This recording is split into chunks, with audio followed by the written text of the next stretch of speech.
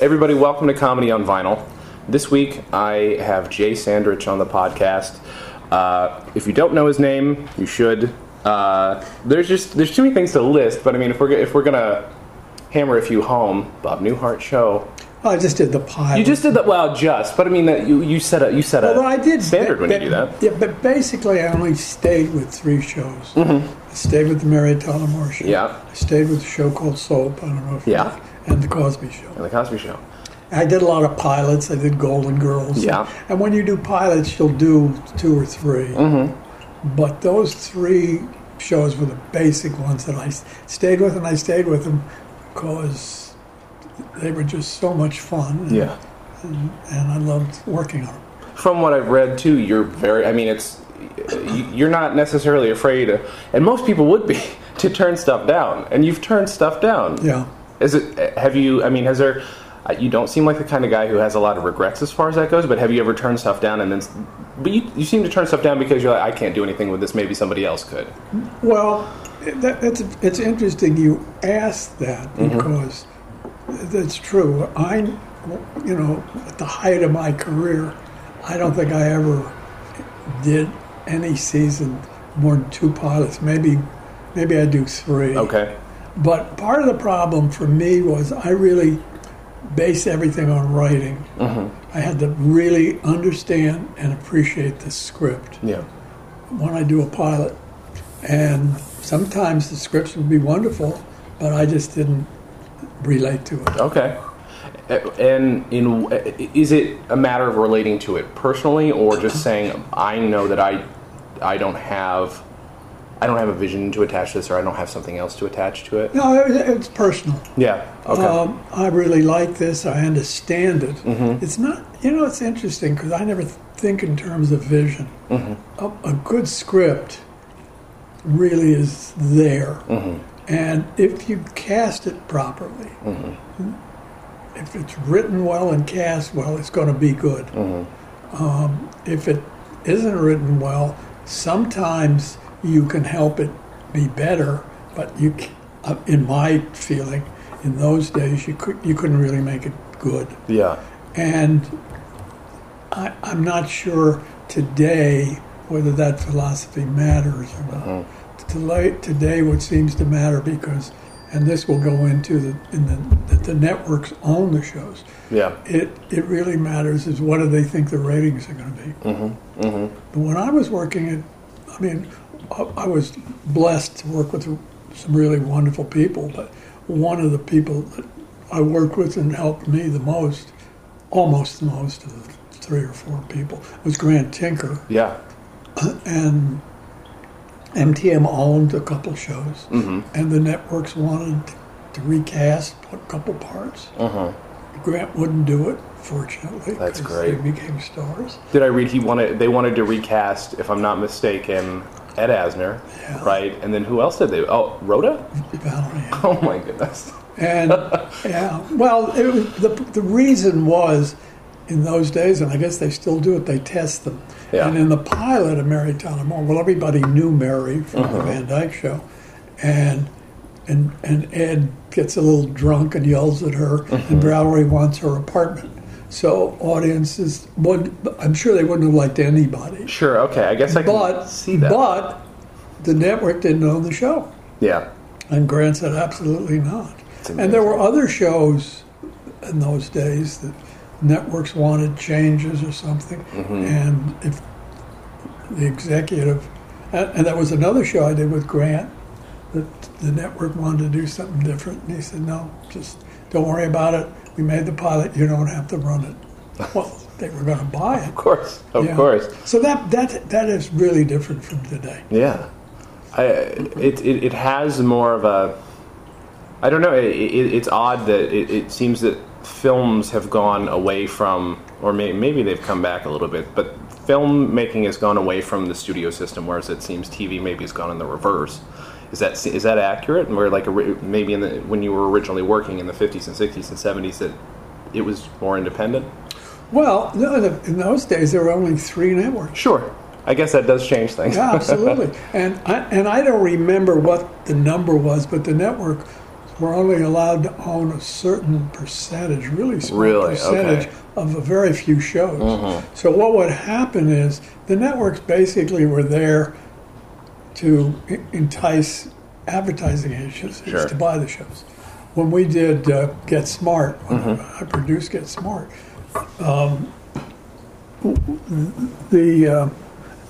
can't remember who the sponsor was, but they didn't want to use the lead lady because she'd just done a commercial. Really? Yeah, she had done commercials for somebody else. Sure. Wow. And, and she went and met with them and said, I'm not going to do any more commercials. But that was really what it was. That's crazy. Yeah. I guess it's interesting that it makes sense that the production companies would have a little bit more pull, a little bit more sway. Much more. It also takes, but at the same time, that is where people are treating this like it's a golden age of television. I don't know how you feel about it. Yeah, they really are because of all the drama. Well, the dramas, there's no question for me, the dramas are much better. Sure, but the comedies are not totally different for you. Right? But there was what happens too is there was a time when networks would not buy a pilot if it didn't meet a certain standard. And sometimes they were absolutely wrong. But again, I remember when we did Get Smart,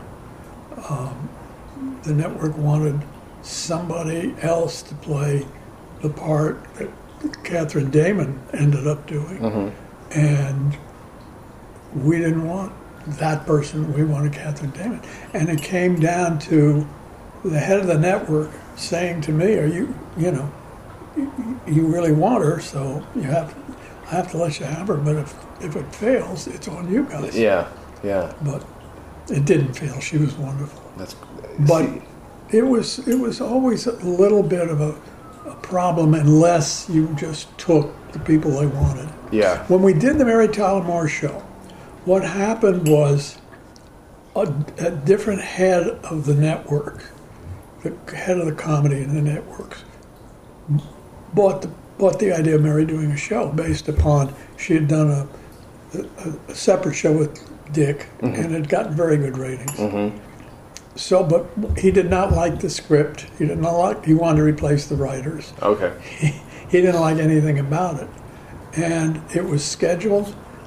To the best of my memory, it was scheduled for 7:30 on a Wednesday night, opposite a very successful show. And just before the season opened, CBS replaced him and brought in a new head of production. Wow. And they loved the show. Okay. And so they moved it, and they gave it a shot. But it still was a worry, so there was always in the back of our minds, and I know exactly what show was supposed to take its place if it didn't work. Wow. Yeah.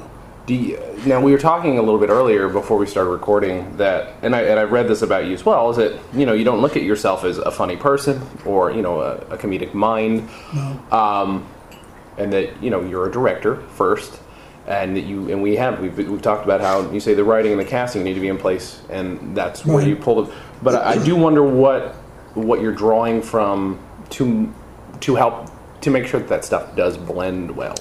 Well, what happened? My career. Shall I go back and let's do it. I mean, we can go back to. I was in the Army. Yeah. I was, I don't know. I guess I was 22, and I was assigned to make training films. I didn't know what I was doing. Of course, I graduated from UCLA Motion Pictures, and I'm about to get out of the Army, and in those days you spent 2 years in the Army and got out.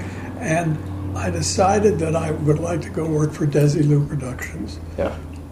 They did Lucy and a bunch of other comedies. So I wrote a letter to the production manager saying, I'm in the Army. When I get out, I'd love to come to work for you. And he replied, call me when you get out. So I get out, I call him, and we set up an appointment. And I go talk to him, and maybe we talked.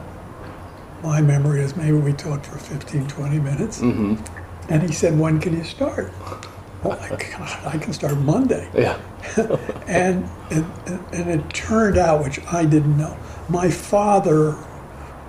I died when I was 13 when my father died. Okay.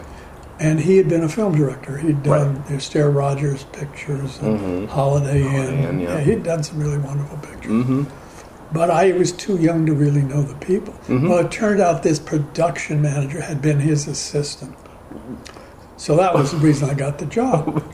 And so I'm now the second assistant director on I Love Lucy, Armis Brooks, and I can't remember the third show. Mm-hmm. But I didn't know what I was doing. Sure, so and doing 3 shows at the same time. Yeah, and I think I did like 4 or 5 shows on Lucy, and then the season ended, and I went to work at another studio. Mm-hmm. And I get a phone call from this wonderful man named Jack Allworth, who was the first assistant director on Lucy, and he'd been promoted to the associate producer. And he said, would you like to come back to work? I said, oh, gosh. He said, okay, well, you're going to be the first assistant director, and I'll see you in a week. So I go home and I tell my then wife, he must have made a mistake because he said I was going to be the first assistant. Well, what had happened is they promoted him to associate producer, and I guess because Lucy's first picture was with my father, they made me the first assistant. Wow. Which is a tremendously big job. Of course, yeah. And I didn't know what I was doing. I had no idea. Still. But this wonderful Jack Allworth sort of wet-nursed me, and even though he was no longer the first, he would sort of teach me what to do. Yeah.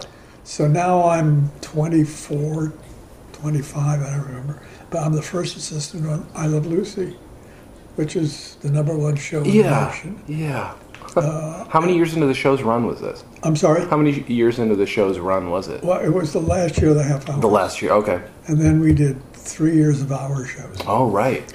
Which is even worse. Yeah, I can imagine. I don't know. I mean, there's so much an assistant director has to do when you're on location, and these were big shows.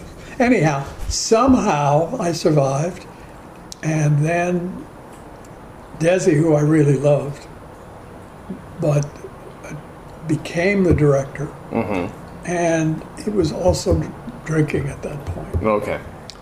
And it was really impossible to get things accomplished when your director is not paying attention to anything. And so I'm walking down the street of the studio, and I run into a wonderful producer named Sheldon Leonard, who was doing a show called Danny Thomas. And I said to him, I'm leaving the Lucy show if you ever need a first assistant. And he said, and here's where life is interesting, well, my assistant just left to go do a feature, so I do need a first. So, I mean, it was just all wonderful. And so I went to work with Sheldon and Danny Thomas, and I was his assistant when we did the Van Dyke show, and we did the Andy Griffith show. And I was very involved in those things. Wow. And one of the things, at some point in the Danny Thomas show, Sheldon decides he didn't want to direct anymore, he's just going to produce. And Danny said, well, I'll direct. But what happens is the director does the cameras. He stages the scene, he does the cameras. So in the morning, when it came time to do the cameras, Danny rehearsed the first scene, and he said, I'll be in my office, call me. So I wasn't prepared, but I ended up doing cameras. Wow. And then we did a pilot, who I can't remember the name of the pilot. I know the director, wonderful director, but he was a film director. He'd never done 3 cameras, and I did the cameras for him. And a couple of years later, I have no job, and I'm walking down the street, and I see another man who really influenced my life named Leonard Stern. And I said, and he had produced the show where I had done the cameras. And I said, I'm available if you need anybody. He said, yeah, it's interesting. I just got a script yesterday that probably I'm going to do, but it isn't definite. But read it and see what you think. So he gave me this script, which was obviously an hour and a half. It was way too long, but it was a wonderful script. So I read it, and I come in Monday and say, this is a terrific script, but I think we have to cut this and this and this and this. And he said, good idea. And and that was Get Smart. So he made me the producer on Get Smart. And so I produced it for a year. Was not happy producing, but I went with Buck Henry to produce a show he wrote, and that only lasted half a season. So now I'm really sort of out of work. Yeah. And Leonard Stern calls me up and said, I'm just sold another pilot called He and She with Dick Benjamin and Paula Prentice, and I'd like you to direct it. So that was really the start of my career. Yeah. I really knew cameras, but I didn't know how to work with actors. Yeah. And I'd never taken classes or anything. And to this day, I'll never forget, we did a scene and Dick Benjamin said to me, well, why am I saying that? And I said, because if you say this, then Paula can say that, and that's where the joke is. Yeah. He said, no, I'm not interested in that. I'm interested in why is my character saying this? Well, your character's saying it because if you don't say this, then Paula's character can't. He said, no. Why is my character saying it? So we spent, 5-10 minutes talking and came up with another line that worked for him and the character and still got the joke. Well, I learned a lot from that one moment. Yeah. And so that show, I stayed on that show, and that lasted a season. And then I get a call from Grant. They're doing Mary Tyler Moore. They wanted John Rich, who had directed Mary and done a couple of years, first year of the Van Dyke Show. Okay. Wanted him to direct, but he was doing All in the Family. Okay. So he chose All in the Family over the Mary Show, which I can't blame him. And thank God for me, they had seen He and She, and I'd been the assistant on the Van Dyke Show, so Mary basically knew me. Yeah. And Grant knew me, but they didn't really know me as a director. Yeah. But basically because of He and She, they decided to give me a shot at it. That's crazy. What for that first directing gig though? I mean, it seems so just sort of you kind of just glazed over. It's like, oh, I want you to direct this. What made him think you could direct? Well, I had worked with him, and I had directed a Danny Thomas show. Without Danny wasn't in it. I directed a couple shows. And then the last show we did together, I had directed one or two of those. Actually, Don Knotts was I don't mean Don Knotts, I mean Don from Get Smart. Oh, Don Adams. Don Adams. Oh, okay. Right. So then there may be some obvious questions to ask, but I'll get them out of the way. I mean, again, you're only 13 when your father passes away. Right.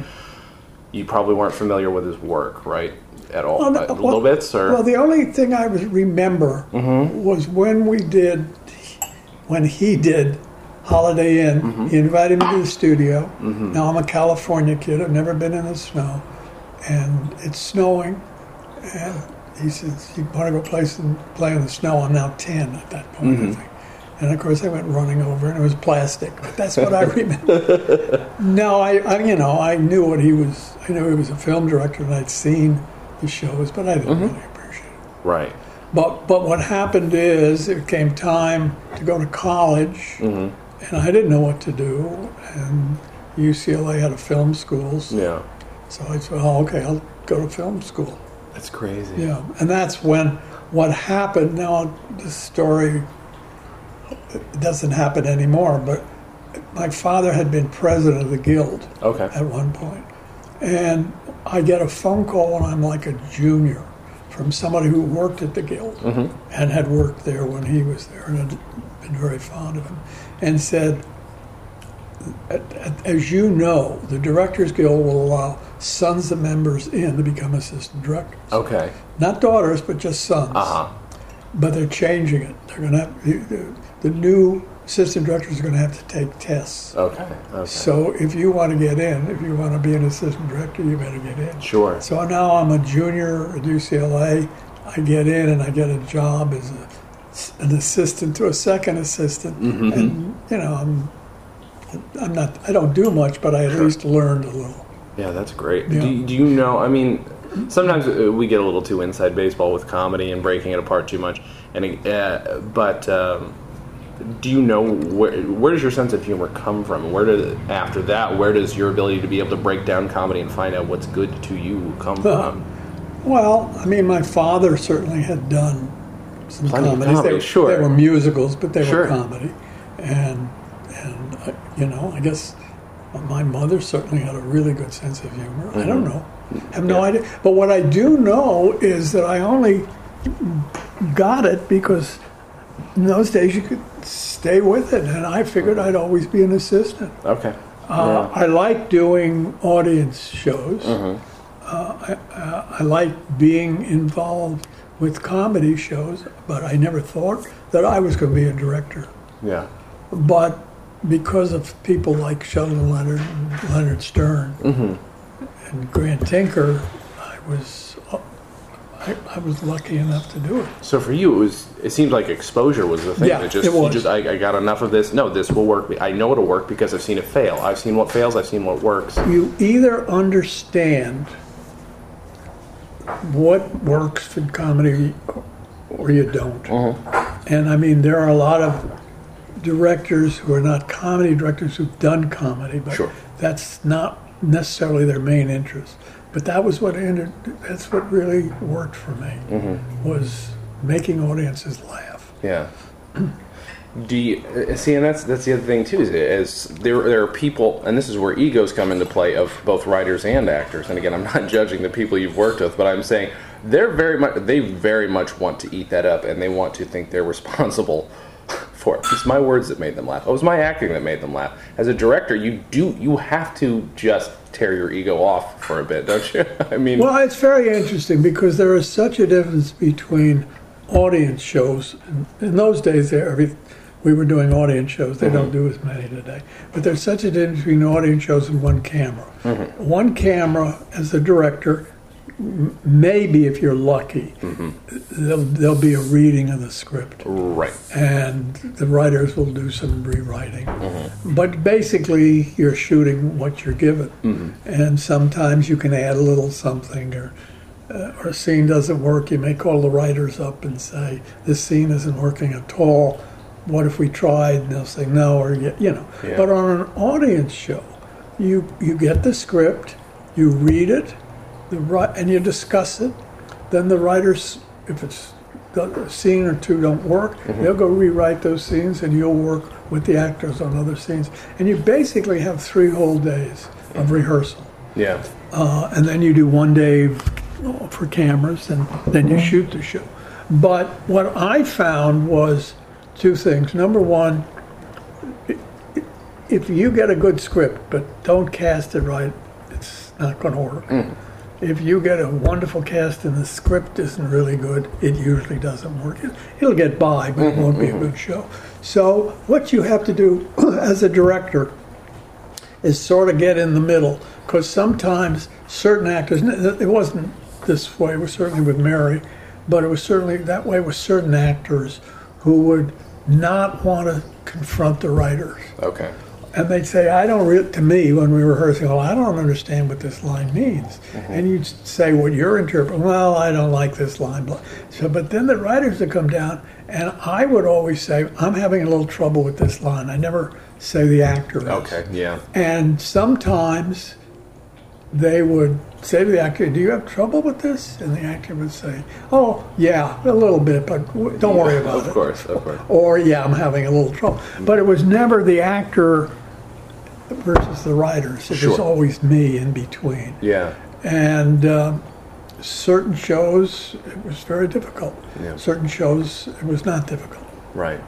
But that was one of the things that I felt was really important on an audience show, is that you keep the writers and the actors healthy and happy with each other. Yeah, of course. One camera sometimes, an actor would say, I'm not going to say this line. Yeah.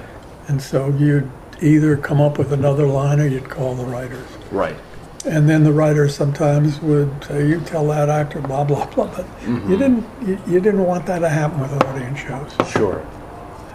This might be a little bit of industry talk. It is going to be industry talk. But what's the reason for either sticking around or someone wanting you to stick around when you, I mean, because you shot pilots of a lot of shows that I really love. Right. And you've worked on a lot of shows that I really love. And Mary Tyler Moore is, it has to be in my top 10 favorite shows of all time. But what happens where you shoot the pilot for Bob Newhart and you don't shoot the rest? Well, I was doing the Mary Tyler Moore show. You're just going to, so you just moved on to that. I was there for the 8 years that the show was done. Yeah. And what would happen is MTM would come up with a pilot and ask me when we, usually the pilots would happen when you finish the season and they'd be looking for shows for the next season, so you'd make the pilot like in March and April, February and March, depending on when you finish Mary. The biggest problem I ever had, and it was a real problem, was when Mary Tyler Moore finally finished, there was a pilot for somebody who I love dearly to this day, Betty White. And the writers were two of the producers of Mary Tyler Moore shows. Okay. Ed Weinberger and Stan Daniels, who I had great respect for.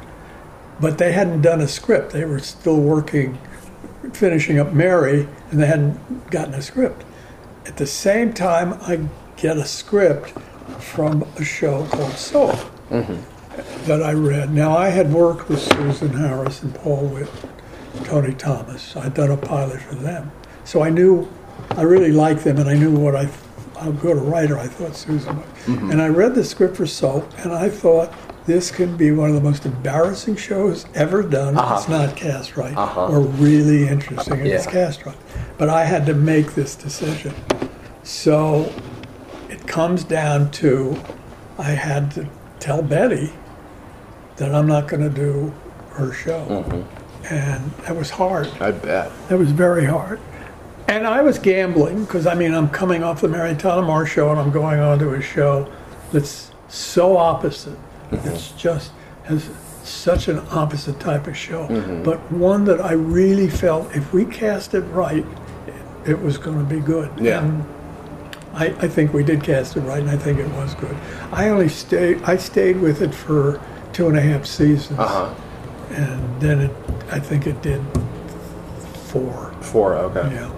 That makes sense. But it was probably one of the most fun shows I've ever worked on. I can't imagine. And that was shot on tape too, right? That was tape, actually. And most of the stuff you did was filmed. All the stuff. Everything. Well, I do tape shows, but what happened was, and it was very interesting, I went out and hired a film cameraman who had never done tape. And most people thought that Soap was a film show. Yeah, I had no idea until I read that the other day. I mean, that's something actually that's forward-thinking enough that's the only reason digital's ever caught on is when they finally brought in real cinematographers to make digital stuff look amazing. And I'm not being critical, but Norman shows were all done like for TV. A lot of lighting and not a lot of moments of darkness and things like that. But Soap was a film as far as I was concerned. Right. Although we did it, and I also was the first person that I know of who used 4 cameras. So if I had used 4 cameras on Mary on occasion when we had a lot of extras or I couldn't cover a scene completely. But Soap was the first time that shows used 4 cameras. This just occurred to me, and this is probably a second unit thing, but the opening of the Mary Tyler Moore show, did you shoot? No. Was that? No, those were done in Minneapolis. Yeah, but so it was all second unit stuff then? I can't think of the wonderful, wonderful cameraman, director who shot the opening. It's just one of the more memorable openings. Yeah, so I just thought I would check. It's so good. And, and then they went back about 4 or 5 years later to reshoot the unit that was supposedly Mary's unit, and people wouldn't let them. Really? Oh, no. Oh, wow. Because people were stopping, ringing the doorbell and saying, "Is Rhoda here? Is Mary?" Oh, boy. Yeah. That's horrible. Yeah. Oh, but that speaks to the power of it. I mean... Yeah. It became that house, there was just a house that they borrowed, became really well known. Yeah. Did you have... I'm curious then about this, for Mary Tyler Moore, her show. Did you have any interest in the show? And when I say politically, I think you know what I mean. Just that it was a lot about feminism, and that it was that of interest to you, or was it more just funny? It was, but it never started out to be that. Okay. We never, including the writers, never thought in those terms. Yeah. And I'll tell you who probably had the most to do with it was Valerie Harper. Really? Yeah. I mean, Mary, God love her, was very happily married, didn't think in those terms. Sure. Valerie was happily married too, but she thought more as a woman. And I remember her saying, to Mary, you shouldn't say that line. Don't say that line. Wow. And gradually, we all sort of realized, once the show was on too, this was having an effect on an audience. Yeah. The network did not want Mary to have an affair, because she'd been in the original script. She had I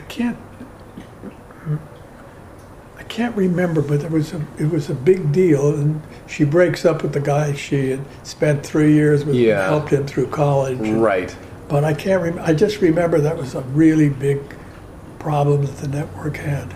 Was there originally some sort of infidelity was written into it? Is that what you're saying? Oh, okay. But instead it was just he was kind of a load, and she had to get rid of him. Yeah. But she was ready to marry him, but not really. Right. But no, it was during the times where women were, as I said, I was asked, I was offered the ability to join the Directors Guild, and women couldn't get in. Right.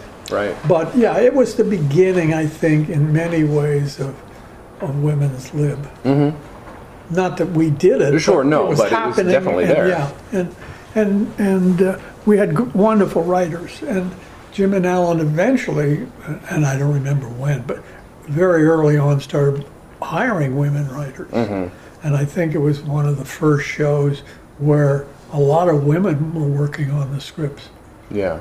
So that it was from the get-go. Oh yeah, but it didn't start that way. Sure. It didn't start that way, but probably I think, the shows usually in those days were picked up for like 12 shows. Okay. And then it either gets picked up or dropped. So I think probably after the 12th show, that's when they started bringing in female writers. Yeah. I was thinking about this today.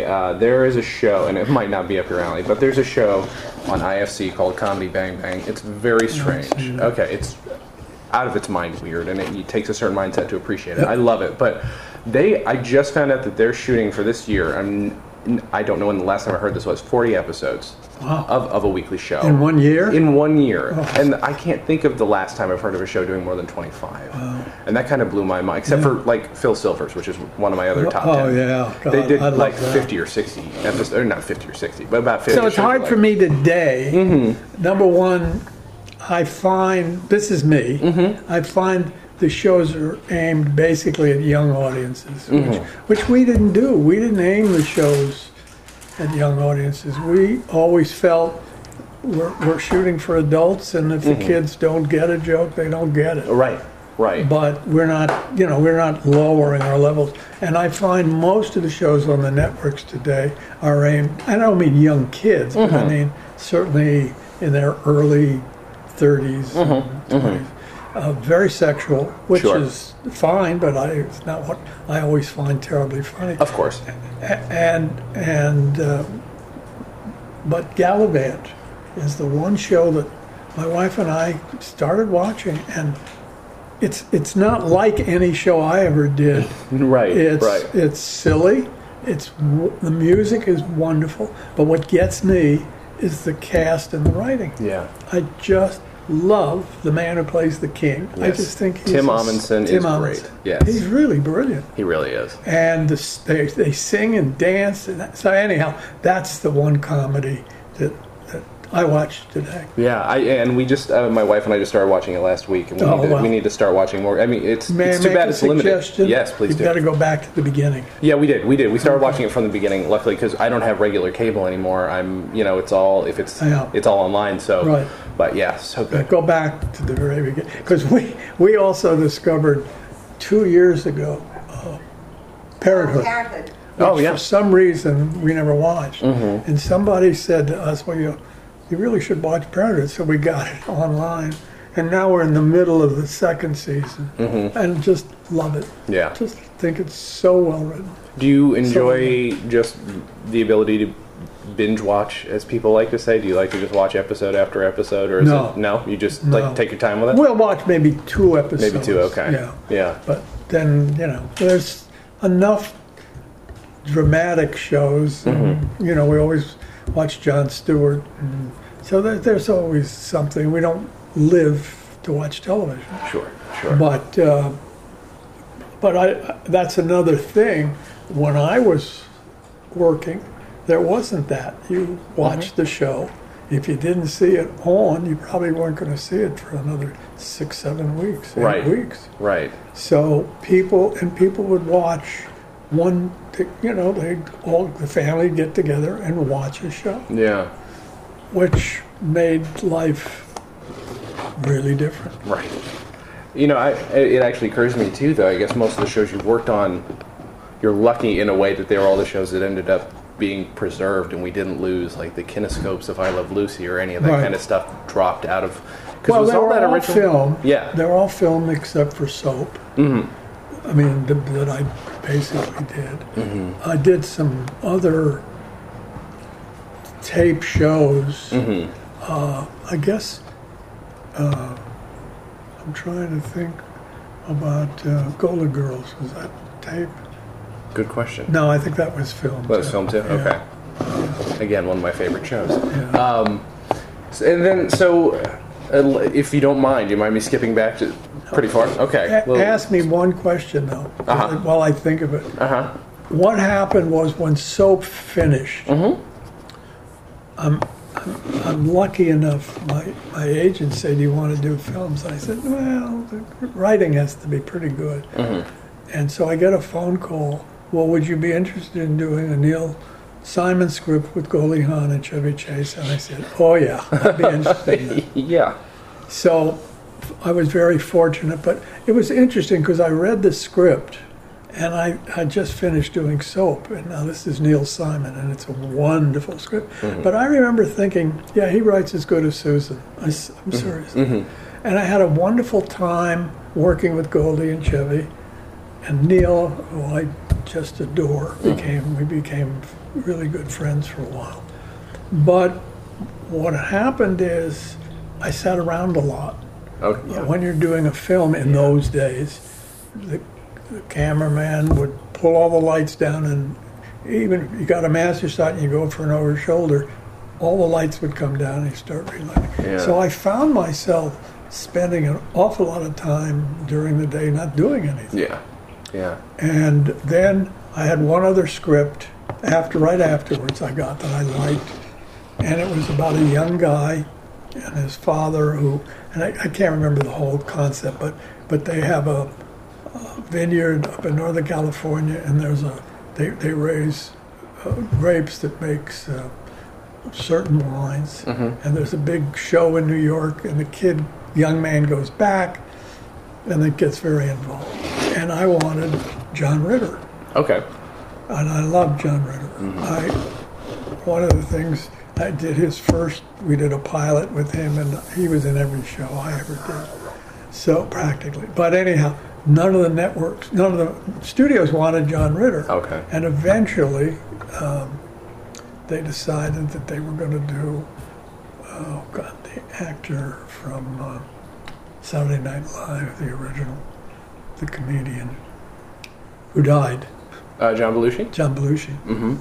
And Belushi couldn't make up his mind. He eventually decided, okay, I'll do this film, but I want to have the ability to rewrite it to work. Okay. It didn't work for him, obviously. Right. So when that happened, he went away to write, and I sort of wasn't happy with what I was hearing back. And so I said to my agent, I'm not going to do this show.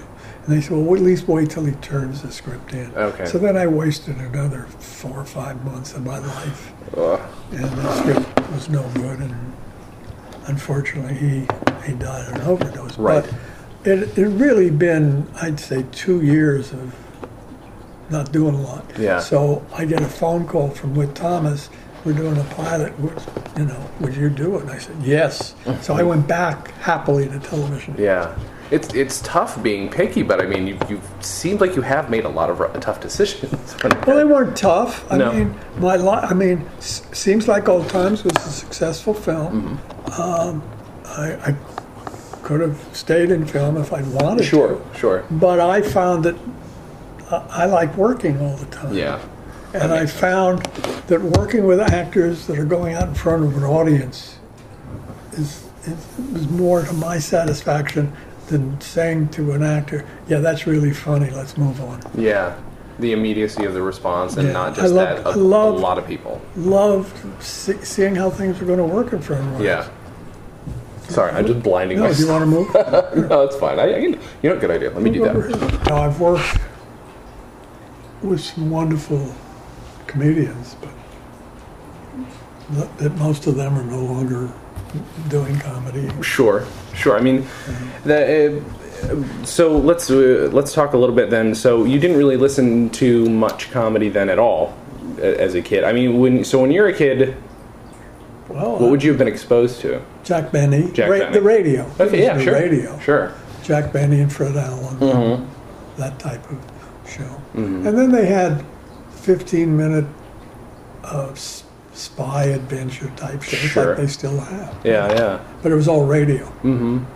Did you ever, so I guess at this point, by the time comedy records became the industry they are because of Bob Newhart, because of the Button Down Mind, you were already working in TV and probably weren't picking up new comedy influences necessarily. No, I would be asked to look at certain people. But having worked with Newhart, I did the pilot and a couple of others. I just found he was so interesting because rehearsals, he just would sort of mumble his way through. And I remember in the pilot, he has a phone call, and that's what Bob Newhart was famous for, was phone calls. And one of the writers, we did an audience show about 3 nights before the real show, just to see what was working on. And one of the writers said to me, talk to him because he's not doing the phone call. Well, I said, "It's not Bob Newhart." I know, but it's not the way we wrote it. So I went to him, I said, "Bob, one of the writers, he really isn't happy with the phone call." He said, "Oh, is this the show tonight that we did?" I said, "No, we're going to do that Friday." He said, "Well, let's wait till Friday." I had a feeling. Yeah. That's so good. And of course, Suzanne Plachette was so wonderful to work with. It was a lot of fun. Was there ever any pressure to work on those shows that you're setting a template for the show, or no? You don't think of those terms. I mean, Bob Newhart. Who wouldn't want to work with Bob Newhart? Of course. And I didn't. I didn't set anything. I just was lucky enough to be there, and I guess because of my experience with audience shows, I didn't worry a lot about him. I knew he was funny, and I knew when the audience was there, he'd do it. When we did Mary Tyler Moore Show, we filmed 3 nights before, before we shot the show, and it was a disaster. The sound didn't work. It was really hot. The air conditioning wasn't right, and it was just awful. Yeah. No laughs. Nothing worked. Oh boy. And I remember to this day sitting in Jim and Alan's office with Grant was there and me and the script supervisor. And we're all saying, what do we do? And none of us could think of any writing that would change. We all liked the show. We all felt there were just problems. And there was some acting that had to change, but I still had a whole day, and then the cameras, and then we shoot. And of course, by the time we filmed it, exact same show. I don't think we rewrote anything, maybe one line. Wow. It worked. Yeah. But it was scary. And from what I understand, you like to shoot 2 shows a day, right? Yeah. See, that's not usual, is it, at all? It was at the time. It was? Okay. Well, it wasn't usual on film shows because it was too expensive. Okay. but it was usual on tape shows because you reuse the tape. Sure. But what I liked about it is, number one, you certainly found out certain things that the actors did right, and certain things they didn't do right, and certain things maybe could be rewritten. It was a much younger audience, but you'd still use things from that show. When I was doing the Cosby Show, a lot of scenes, sometimes we would use moments from the afternoon and intercut them with the evening show. Okay. Yeah, let's talk about the Cosby Show, because actually, you know what? Let's skip back one, because I love that show too. But I did want to talk about, since you did direct not just the pilot and a bunch of Mary Tyler Moore, but also the series finale, right? Oh, Mary? Yeah. Oh, yeah. I did 3/4 of it. Probably. I'm sure it's on top 5 lists of greatest final episodes of all time. It's my favorite. I must say the writers did a brilliant job. Oh, they did. What happened, interestingly enough, I'd say in the middle of the season, we were not getting along. None of us. The cast wasn't, and I wasn't getting along with the writers. And we finally had a meeting. And it was Ted Knight, interestingly enough, who said, "You're all just nervous because the show's ending." And we thought about it and said, you're right. So we come to the last show, and we don't get the last scene. They don't write it. And we don't get the last scene. And finally, the final day of rehearsal, we get the last scene. But it doesn't quite work. It's... Number one is I remember Betty wasn't in the scene, and I'm not sure whether Georgia Engel was in the scene, but it just didn't all work. Yeah. It wasn't there. So we rehearsed, and we brought them down, the writers down, and we showed them the scene. And I remember talking to Jim and Alan, saying, I think we got to have the whole cast in, and maybe we can try this or that. Yeah. And so the next day, which the cameras are there, and I'm doing blocking on the early part of the show, and we get the last scene. So I give the cameras a 20-minute break, and we start rehearsing the scene. And of course, it's wonderful. And Ed Asner does his line, I love all you people, whatever that line is. I can't remember the line. And we all just look around and the tears are coming down everybody's eyes. And I said to Ed, don't do the line again. Just say it, but don't have any emotion. And I said to Mary, the one bit of directing, I said, try not to cry until as long as you can, hold the tears back. And then, so we show it to the writers, and I said, Ed's not going to do his line, and Mary's not going to cry. And then we did the scene in front of an audience. And of course, it was really wonderful. And at the very end, Mary walks out the door of the audience and turns the lights off. But what happened is the man who was on the lights was so involved in the scene, he forgot to turn them off. My goodness. But I fortunately had done enough shows to know I didn't have to do the whole scene again. I just did the exit again. Right. Yeah. Wow. And it was a killer for us. Yeah. And then we saw the show. We all got together to watch it. But by that time, I think, it had been 5-6 weeks.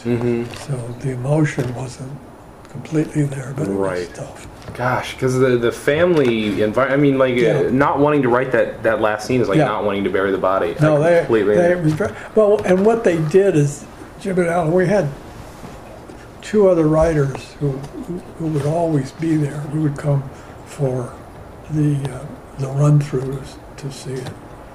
And they worked on it, and a couple of other writers. So it was I wasn't there, obviously, but it was sort of a group scene, that last scene. That's amazing. Yeah.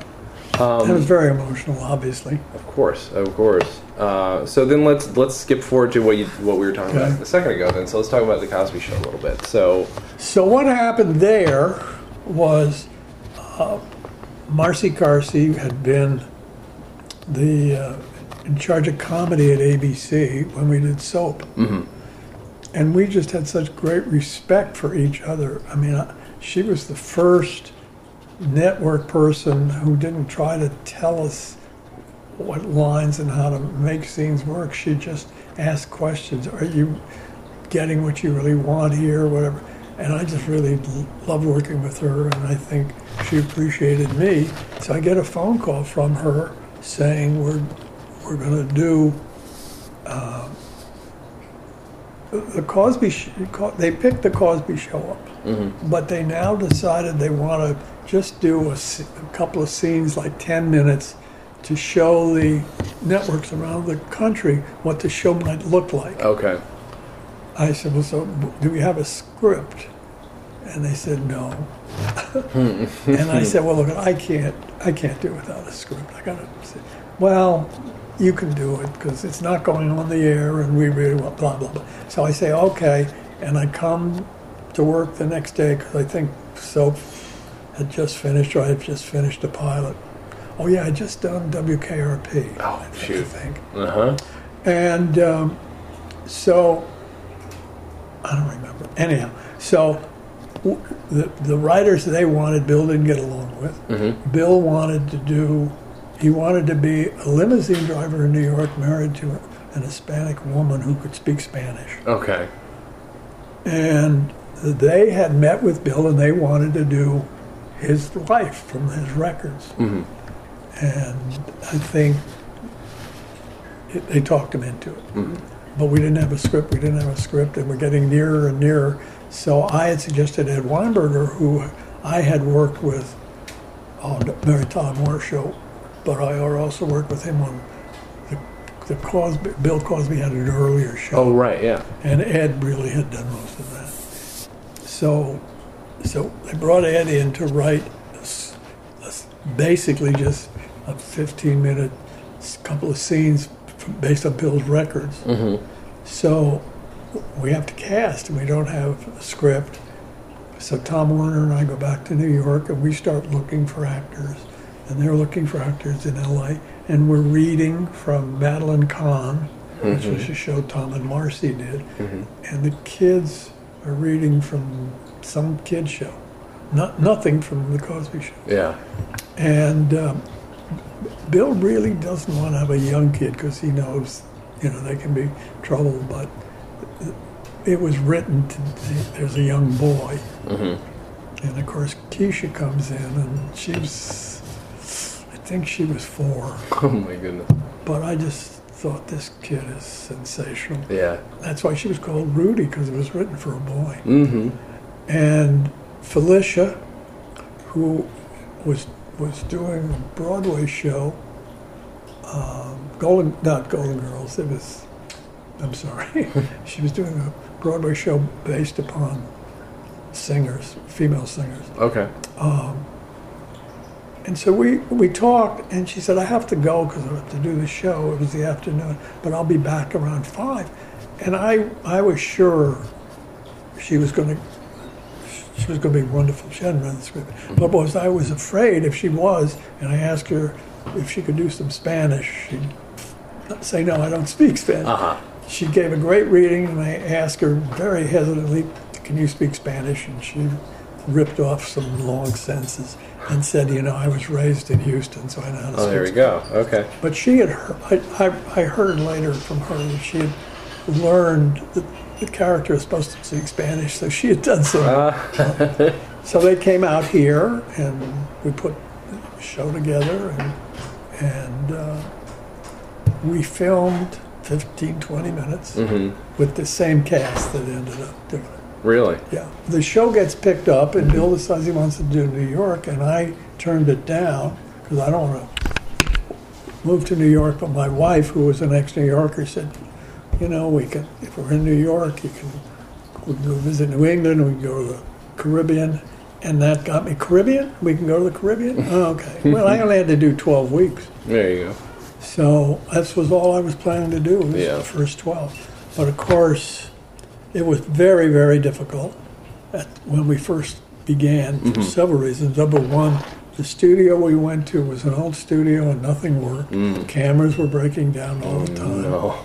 And Grant Tinker, who just is the best, at the time was head of NBC Comedy. Oh, right. But we were using NBC cameras that were breaking down. And I called him up and I said, we can't use these cameras. He said, you've got to use them. I said, no, the show keeps being stopped in the middle. So fortunately, it took a lot of courage, but he allowed us to use the Kigamis. And that was a problem. Plus, we had a writer who, Ed Weinberger didn't want to do the show. So we had a writer who did the first 6 shows and was supposed to keep going, but he quit. And then they kept bringing in other writers. Well, you can't just all of a sudden do the show. But we were fortunate enough to have one young writer, John Marcus, who was working on the show, and he saved us.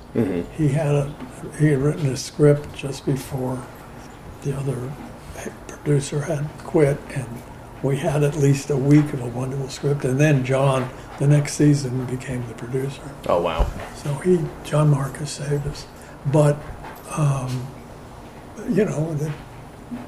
it was a lot of fun. So you had to make the move for 3 years? I was not doing directing as much as I was doing editing. Okay. Because Bill didn't really believe in rehearsing scenes, and he changed a lot of lines, so I had to find ways to make the show work. Okay. How to film it and put it together. Yeah. So that's basically what I did. See, that's the interesting other thing. If you're dealing with somebody who's a comedian, I think that might be a common comedian thing because they like to riff. They like to just be there off the top of their heads. So, right. And Bill too is very inventive. But so when we did rehearse, the most he'd do was rehearse a scene once, maybe twice. Yeah. So it was tough on the kids. It was tough. Right, yeah. But there was a spontaneity to it. And he came alive when there was an audience there. Like Newhart. Sure. He'd try. It wasn't that he was not trying, but there was such a difference between performance for an audience. That's why I always loved doing audience shows. That's interesting. Yeah. And if it weren't for Felicia, I don't know how to put the shows together because I kept cutting away to her. Uh-huh. Because she's off Broadway. And the kids, but she's so wonderful. And then the kids were terrific, but, Keisha was 5, maybe, and would fall asleep in the middle of a show. Oh, no, that's adorable. Yeah, but it was a great experience. And then I think I did it for about 3 years, and then came back here. And Grant Tinker started his own company and asked me to partner in it. So, wow. But I said I'll only do it if I can go back and do Cosby's. Right. So I'd go back once a month and do 2 shows. Wow. Yeah, I couldn't leave that. Yeah. That's crazy. Did you ever have... I'm curious because there never seemed to be an issue with that show, and I rarely like to talk about, because I don't really care about race as far as it's presented on TV, as long as people are treated as equals. But was there ever any kind of, I don't know, any weird pressure from the network regarding how the show's put together? No? The biggest problem was Bill saying, we need an Indian in this show. You use the Japanese. Bill always wanted all different people. To push it. Okay, yeah. Interesting. We never discussed race. One time I said, Bill, I think we really have to get serious about drugs. And he didn't want to do it, but we did a show where somehow Malcolm comes home and they find a cigarette, a pot, I think. Oh, okay, yeah. But it isn't his. It's a friend's. Right. But we never really got serious about any major problem. Yeah. But that was Bill. Bill wanted to keep an entertaining show. Of course. We didn't, that was... How about the series finale of that? Did you do the series finale of Cosby or no? Okay, because I remember distinctly, that was one of the first times when I was aware as a kid of reading something where I remember reading that Bill said, we don't want to end this on some weird note. No. We want it to just be another episode. He came up with the idea of dancing off the studio. Which would, I guess, but the hard thing, see, now, it was interesting because Bill never really dealt with emotion. And the last scene is what actually happened with his son. This was before his son was killed. Sure. That he, and what a great kid Bill's son was. Bill and his wife's kid was just a great, great kid. Anyhow, he is autistic. No, he has trouble reading. Oh, dyslexic. Dyslexic, thanks. And Bill didn't know it. And I remember Bill on the phone with him saying, "What do you mean you failed? You really knew it last night. It happened." And then when he got into college, they found out he was dyslexic. And so the character, his son, becomes dyslexic. And when he graduates school, which is the last show, he and Bill have this wonderful dialogue about how difficult it was and how proud Bill is. And Bill said, "Now let Felicia do that." So he never really dealt with serious problems. Felicia would do the dialogue. That's so interesting. Yeah, but it was not a terribly emotional show. Sure, for us. Sure. But I will say, like from an audience perspective, the emotion you felt was like, oh, this is nice and warm and wonderful all the time, and that was where it was. The lead characters dance off the set out the door. I mean, what a wonderful, different idea. It's so good. But that's Bill. Yeah. That was Bill. Well, it's if nothing else, it's wonderful to. I think it's wonderful that you've been part of all these episodes, or all these different shows that are these different moments of joy. It's just such a strong. I don't like to use the word legacy, but it's a strong body of work. Well, it's interesting too, because when I look back, I did a movie for television with Jack Lemmon when he was older that I'll never forget. Working with him, this man was so wonderful, and he would come in every day completely prepared, and we'd rehearse a scene, and I would say, "Jack, instead of doing it this way, what if you did it that way?" He'd say, "No problem," and switch. I mean, it was just so amazing. Wonderful. And I did the first movie with Roz Russell. She'd never done a movie, never done television before. And it was, you're doing a television show. You don't have a lot of time. And the first day, we shoot a scene, and we do it twice, 2 takes, and I said, "Okay, we're moving on." And she said, no, we're not moving on. We got to keep doing this. And Bob, I said, "Okay, I'll do one more." And okay, but Roz, we got to move on. Okay. And by the end of it, she just loved doing 1 or 2 takes, not doing 10 or 12. I bet. I mean, I worked with some really wonderful, wonderful people. Yeah. Well, it's nice too, and that's the other thing too. Is a good way to leave this is if you're going to be fortunate enough to have the kind of opportunities you've had to work on the things that you had the opportunity to work on those things. It's always good to appreciate the people who are there helping you and who are there, doing their part of the work, and it's nice to be kind of the glue to bring it together. Well, it was a different era. Sure. And as I say, there were only 3 networks, and I was pretty much asked to do pilots for all of them. But I had great experiences.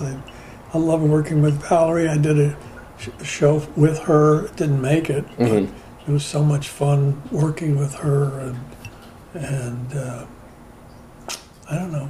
It was a terrific time, and I sort of quit when I couldn't find scripts I wanted to do anymore. Yeah.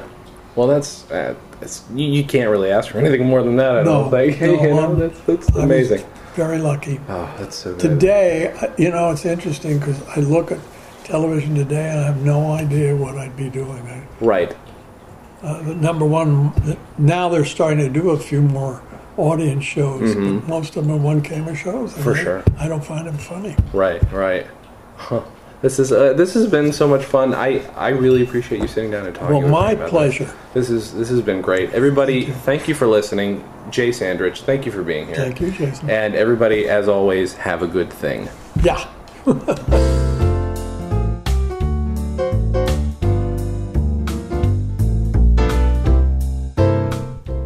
Comedy on Vinyl is a production of Stolen Dress Entertainment. It is produced by Mike Warden and is hosted and edited by Jason Klom. Our theme song was composed and performed by Richard Levinson. Please visit stolendress.com to listen to our other podcasts, read our blogs, read our tweets, watch our videos, and read our books. Please subscribe on iTunes, and if you like us, give us a 5-star rating and a nice review. You can find us on Facebook.com/ComedyOnVinyl, Twitter @ComedyOnVinyl, and find everything else at ComedyOnVinyl.com.